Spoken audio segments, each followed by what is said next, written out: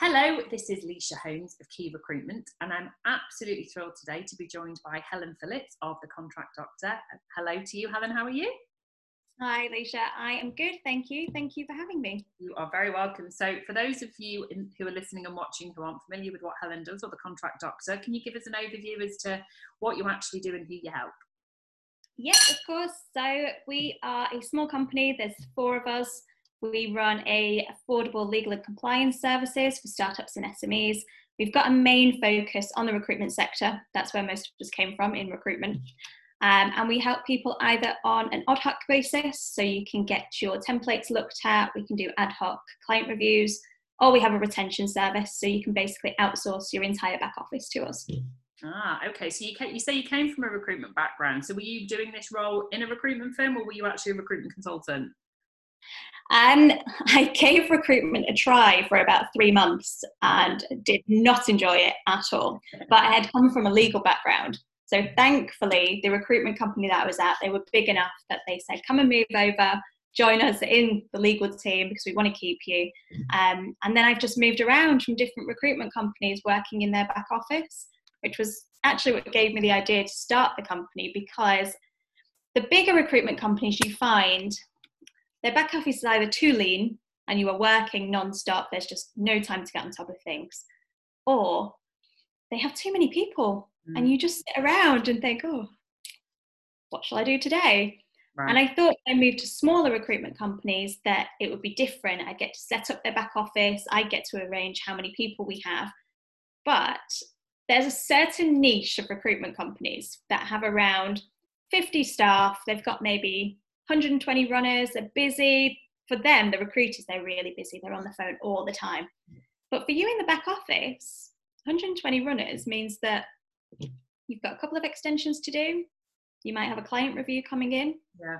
But once you've set up that back office, once you've got the contract management in place, once the templates are sorted out, once you've done things like the GDPR processes in place, again, you just sit around and you think, oh, there's nothing to do. Yeah, waiting for things to come in, sending things out, and then internet shopping. And I said to my director, you are paying me to internet shop a lot of the time. I don't do a lot. You could use me much more effectively. And his response was, I earn enough money that I can pay you to internet shop. So if I want your bum on that seat, I will keep paying you to do what you're currently doing. I wouldn't say that now. That's crazy. I know. So that's why I set up, purely to help those that are in that niche, rather than paying someone to sit there every single day. You're paying their holiday pay, paying their sick pay, you're paying the taxes, pension, all of these additional things. Yeah. Just outsource it, and we can do that for you. And you don't have anyone off sick because we're all there. And effectively, that's where an outsourced service of any type, but particularly with legal and compliance, I think a lot of recruiters, that's the last thing that they think about. They just want the deal in. So what you're doing is you're plugging effectively in their safety net to ensure that they're complying with everything that needs to, especially with things like IR35 compliance, but GDPR you talk about and all the different elements, but even things like terms of business, presumably, when you're sending out a contract to a new client, you can literally be that plug-in outsource for a recruitment company, even if it's just a one-person band, presumably. Yeah, absolutely. A lot of our clients are actually one person.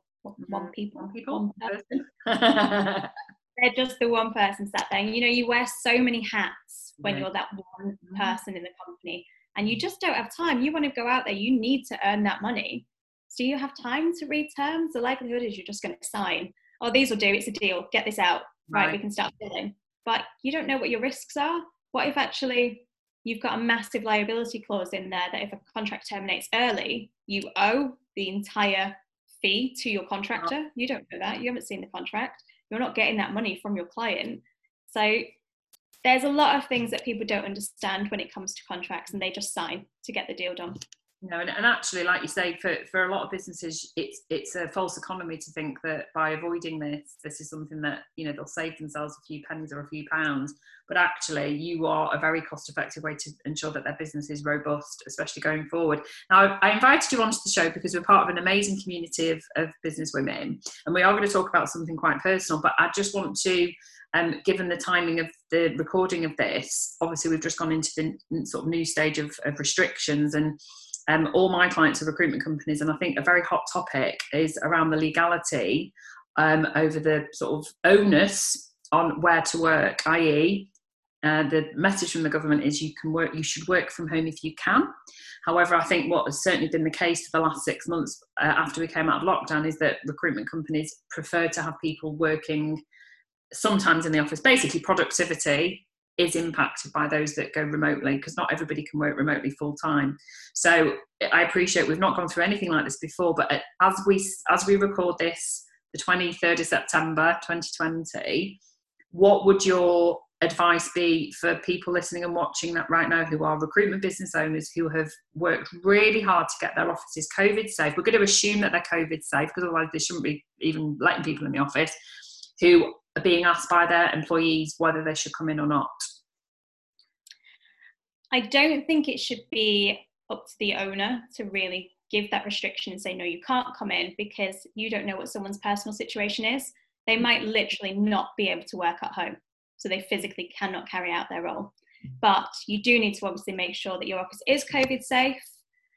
The onus, I think, would be on the employee then, if they have established, I need to go into the office, they've gone in, they're complying with all the COVID rules. If they catch it somewhere in between, I don't think really the employee can be held responsible for that, because yes, they have a duty of care. They've done all they can. Your employee is telling you, I physically cannot work in their mental health. So you've also got a duty of care to look after that mental health aspect. I mean, we've never been through this before. I can't say properly. We've not had a law case on it. We don't know where the onus lies. But as an employer, you need to make sure that you're looking after your staff. I think that is the most important thing. Is there a mental health aspect? Can they do their job from home? Are you complying with the government guidelines? And I think if you've done all of those three things, you've looked at all of these aspects, you shouldn't have to restrict people going into the office, because you are actually helping them. Yeah. Okay. Well, that's great. And I think that in its entirety will get shared an awful lot over the coming days. And it's an ever-changing picture, as we know. And if there is any future case study, we will ask you to just do a quick sort of oversight for our community, which I'm sure you'll be happy to do, but hopefully there won't be any, but we'll see what happens with that. So the reason I invited you on here today is that you've shared quite a sort of personal story with myself, but you started your business when faced with medical issues. So do you want to, I mean, whatever you're happy to talk about, but how you've coped with that as a business owner, because then I think you're looking to hopefully advise and support other business owners who are maybe going through a similar situation. Yeah, absolutely. So when I set up the company, I had quite severe kidney failure, and everybody I told, I'm thinking of setting up this business. I think it's a niche. I think it will really help companies to be cost effective. They'll have me to talk to. And everyone said to me, you're insane. You have kidney failure. Why would you leave a job where you're secure to do this? But for me, I also wanted it to make my life easier. So I wanted to be able to work around hospital appointments. I wanted to be able to eventually work around dialysis. I wanted that flexibility of how I work and make it kind of like a lifestyle business, really. I wanted to make the most of my life, go and work on the beach. And until maybe 1 year in, when work started getting a little bit too much, I did make the most of being able to travel and work everywhere, and I could do whatever I wanted. And I think that should be the same for a lot of people who are in the same situation. They're thinking, I've got this great idea for a business. Oh, but I've also got this illness, so maybe I shouldn't do it. You do have to be sensible, obviously. You do have to think, can I rely on people? Do I have people around me? And I didn't have that when I set up. No. So I do a lot of video calls in the hospital, sitting on a windowsill so nobody knew that I was in the hospital and things like that. But we are there for that now. So we have that back office function where actually you don't have to be on your own. You can call us. We've got a VA who works for us. So it can be a case of, I need to rearrange all of these calls. We can do that for you. It can be a case of these contracts need to go out, otherwise I'm not going to get paid. We can do that for you. Right. So we also support people as they're going through personal issues that they might not want to tell anyone else. There's no judgment from us. We don't fee people like an extortional basis. We offer actually really flexible payment terms for people as well. We go up to 90 days. With our startups, we don't charge them until they actually start earning. So until you start trading, you don't even receive an invoice from us.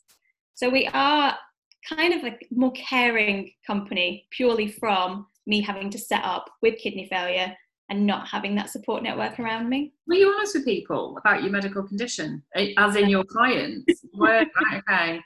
No, not at all. There was one main client that I did tell the directors, because at the time I was about to go for my second kidney transplant. Wow. And they used me on retention basis. So obviously they Yeah. kind of had to know that it might not go well and I don't know what's going to happen. And they were so nice about it. They were really flexible. They let me take as much time off as I wanted. I actually only took 3 days off. Oh my gosh. I think it's because you get that drive when you're a small business and you need to earn the money. Yeah. Whereas looking back, if I'd had the support that I have now, so I have a lot more support from small business owners. I've got my own team who can also take things on. Yeah. If I had that back then, I would have definitely taken more time off. But I didn't. So I had to get back out there. I had to start working again. But with our company, you don't have to do that. I want to be there to support people no matter how big or how small they are, so they don't feel like they're alone. And I think that as we record this now, I think that society generally has shifted to a more compassionate, more understanding, a bit calmer about things. So I think if you were in that situation now, you probably would have a much more responsive audience than back then. I think it's not a sign of weakness. That I actually think that's incredible strength, that physically you were going through, you know, a life-changing event like that, and you only told one client, who ultimately you did have a duty of care to tell, didn't you? So that's what's the brilliant thing that's come out of this situation, is that I think that people's mindsets shifted quite significantly. Do you think that as well? I do, in some respects. I think the difficulty is when you do have a medical condition is that you feel like if you tell people, they will see it as weakness. And no matter what everybody else thinks and no matter what everybody else says, you can't stop that mental block in your head. And I think, yes, society has become more tolerant and they're more understanding, but at the same time, they still need that project, they still need that assignment that hired you to do. So I think there's still that barrier of, oh, we've hired you to do something, oh, you're ill, okay, no worries. You don't want it to be discriminatory. Yeah. You want to be assessed on your ability to do your job, not because they see it and it straight away as you're not going to be able to deliver on something. So what would your advice be to, if there's people watching now? I mean, it could be that people watching it, there might be a business owner who's actually had COVID, and I know that some people do have a long-lasting condition from it, or maybe if somebody's about to go and have a baby, or maybe somebody's about to go through a major operation. What would your top tips for those individuals be? I think the biggest thing is you have to believe in yourself. You have to know that no matter what's going on, I can still do this. Like, no matter what your situation is, it doesn't change who you are. You still have that ability. And then to allow yourself to understand your ability is so great, you can trust other people. You don't have to keep it to yourself, because relying on you, just being your own little island, is going to make things so much harder. Yes, go off, have your baby. Yes, go off, be ill. Allow yourself to have that freedom. But make sure you've got a support network in place, because they will make your life so much easier.